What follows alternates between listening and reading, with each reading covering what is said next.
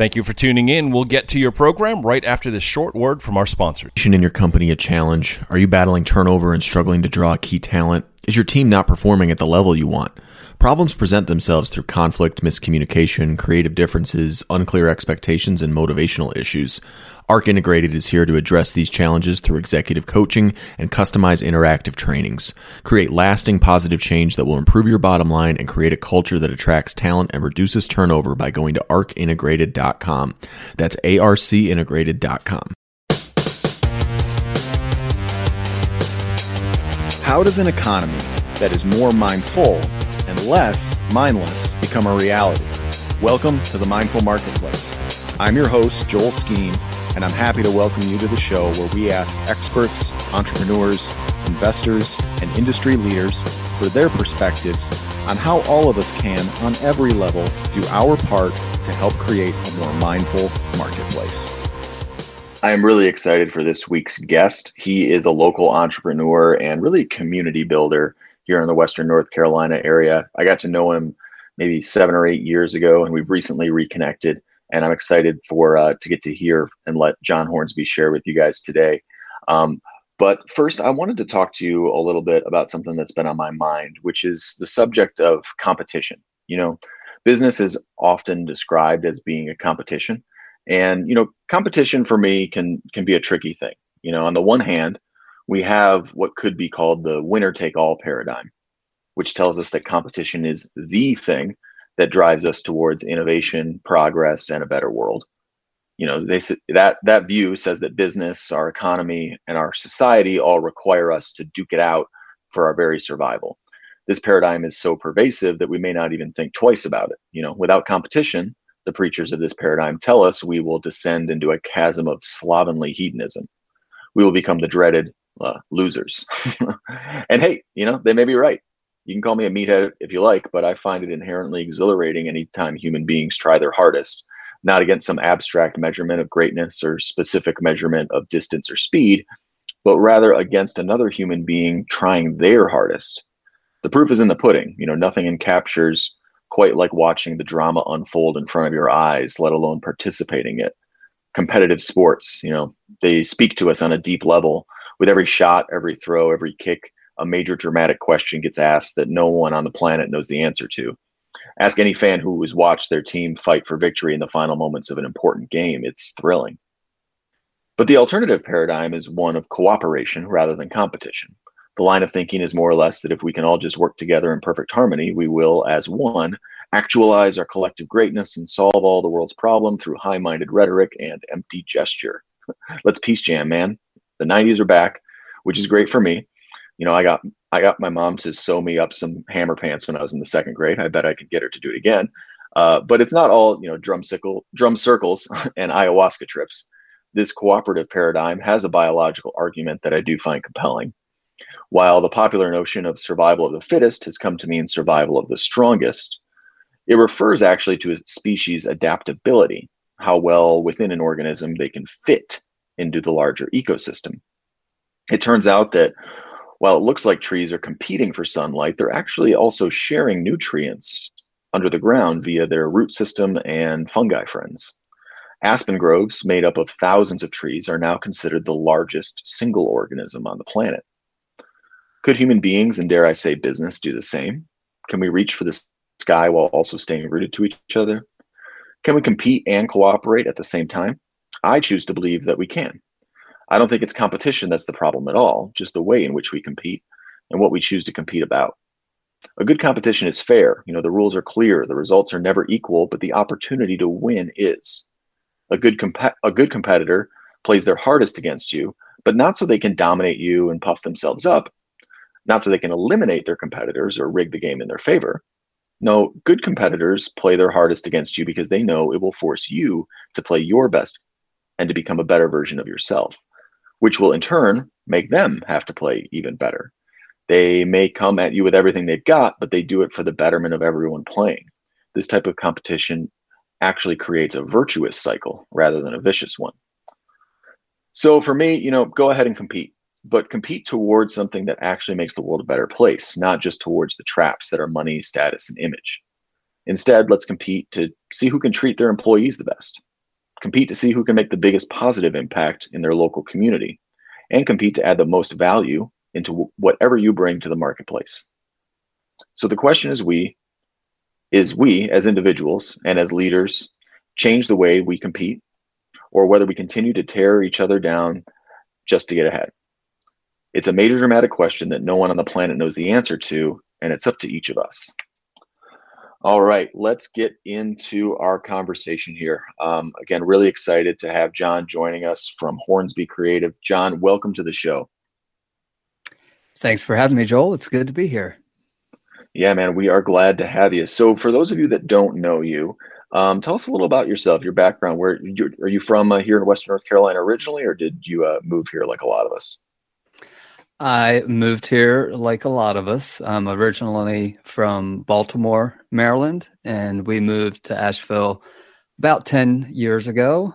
And then recently, about a year and a half ago, we moved slightly west to Waynesville. Oh, gotcha. I went in the opposite direction. When I came here, I went to Waynesville first, and now I'm in Asheville. So we, like ships in the night, my friend, like ships in the night. Thanks for keeping it warm for us. Yeah. So tell me a little bit about, Hornsby Creative. For those of you that, for people out there that don't know you, tell me a little bit about how that came to be and what you do for your clients. Sure. Hornsby Creative, we like to work with purpose-driven businesses, entrepreneurs, organizations, to help them design engaging experiences so that they can positively impact communities, so they can increase their business performance. And we do that through a combination of brand strategy and brand design.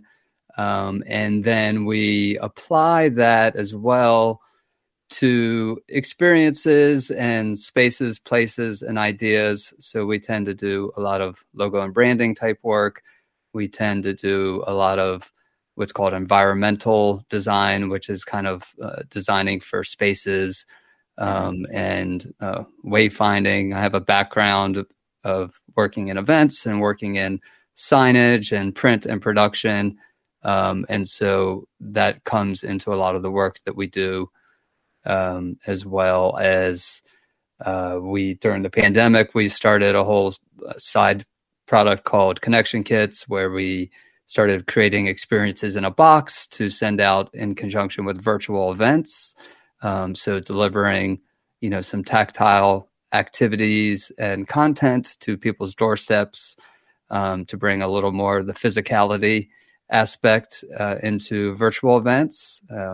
We still do that as well as for in-person stuff. So there's some product side of what we do as well.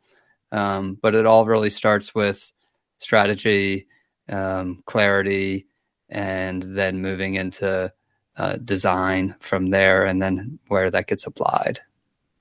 Man, the connection kits sound like such a great idea. I remember when, we all remember the dreaded 2020, and Yes. when we all became indoor kids for a while, and I remember having a few events that normally would have had a few thousand people at them, and they were done virtually, and even though I honestly think they did a really good job, all things considered, there was still, a little something missing. And obviously the in-person versus virtual thing is never going to be exactly recreated, but how do the connection kits build on that experience for people?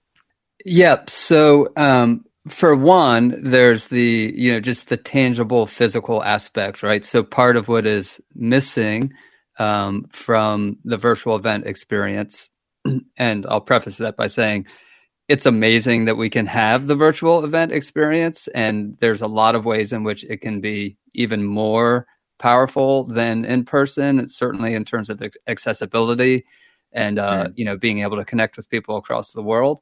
But the one thing that is, undeniably missing is there's that sort of tangible physical aspect. And so the way it works is we really sort of work with clients to start with, how we want people to feel and then how do we sort of create that feeling through content and helping them to think about, facilitation techniques and ways that they can engage with people and get people to engage with each other. And so there's ways that can be done through different activities that can go into a box, as well as, there's obviously, the idea of a swag bag, for in-person events is nothing new.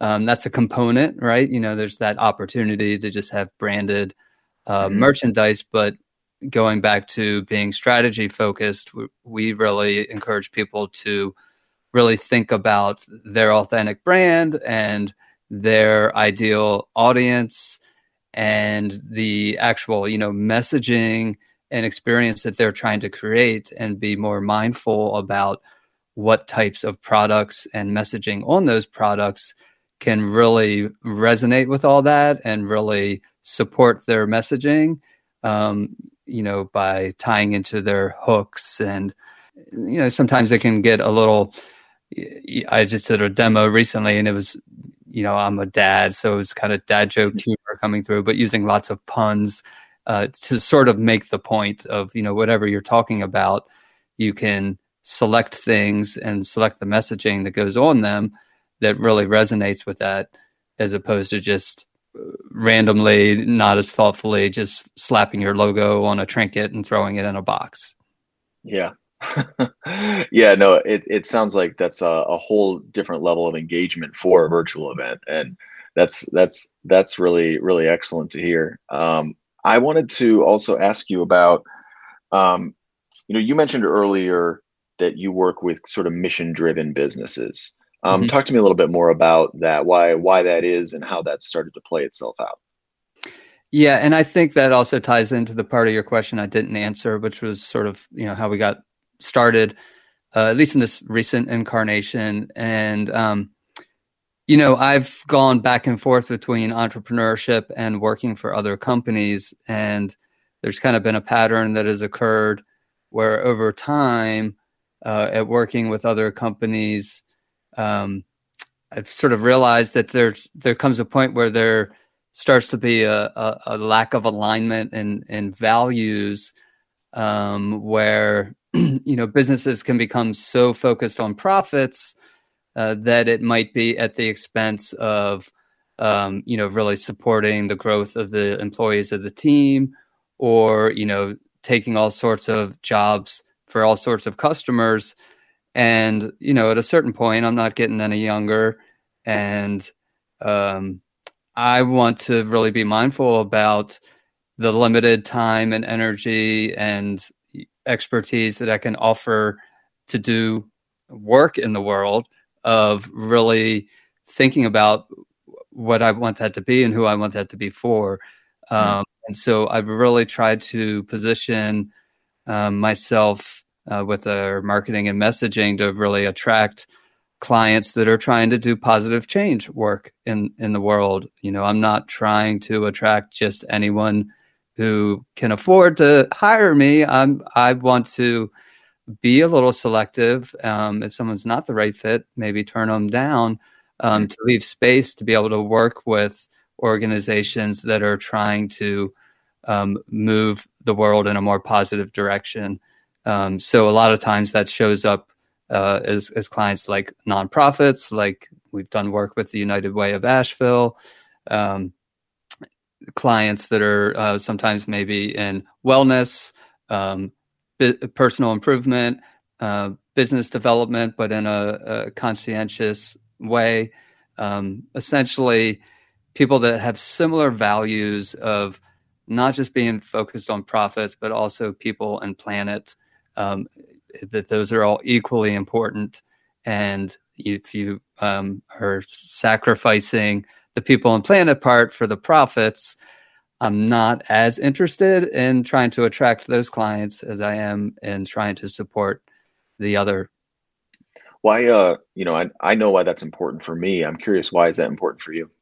It's important for me for a couple of reasons. I'm a father. I have 2 kids.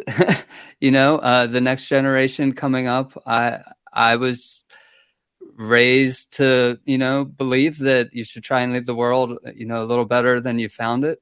And there's, a lot of things to be concerned about, in that department. And there's a lot of things to be optimistic about. And so I want to, I guess, when you show up at my funeral, I want you to be able to say, hey, he did good work. He cared about people. Wasn't just out for himself. To me, that's how I measure success. It's not how much money I make or how much power and prestige or that kind of thing. It's how many people can I help? How much positive change can I make? Obviously, making profits enables you to do that. So that is important, but it's a matter of priorities. If you put profits first, then you might do it at the expense of all else. But if you put those other things first, then profitability is just part of the requirement to help achieve those goals. Yeah, I couldn't agree more. It's, to me, it's about a business has to make a profit to survive, right? But at the end of the day, it's like, do I want my business, like the real legacy of my business, to be just the amount of capital it accumulated, or what we actually did with that capital and how we made it? Was it made through helping people, or was it made through cutting corners on people? And then once that capital is there, what is it used for? Just for a financial gain, just an ROI on your finances, or an ROI on your community, And so, yeah, I've seen you sort of put your money where your mouth is on that and undertake, some pretty big challenges in effort to support the wider business community here. You actually put on very ambitious. You put on a whole week's worth of programming and education for freelancers in the area. Tell me a little bit about why you decided to kind of swing for that and go and do create Freelance Business Week this last year. Yeah, Freelance Business Week was something that was started by a lady named Emily Leach in Austin, Texas. And I had attended it during the pandemic shutdown time virtually. And I thought it was a really interesting format, an idea for an event. And there was an opportunity to, hey, if you want to bring it to your city, apply to do that. And so I did. And so we got the license to bring it to Asheville. And pretty much, we could sort of take the basic brand of the event and kind of interpret it how we wanted. And Asheville and WNC, our region has a lot of business resources, but there wasn't really anything that really specifically focused on like the freelancer or solopreneur. In fact, a lot of it is focused a lot more towards the idea of like scaling and exiting. Mm-hmm. And that's not necessarily what motivates everyone. Some people just want to sort of stay small and do their thing and just do that better. And so I thought it was a good opportunity, especially as we were coming out of the shutdown portion of the pandemic. I was anxious to, do something in person again. I wanted to do some type of event like that. And it was a good opportunity to pull together a little team and sort of re-step into the in-person event scene with something that, wasn't already present in our community.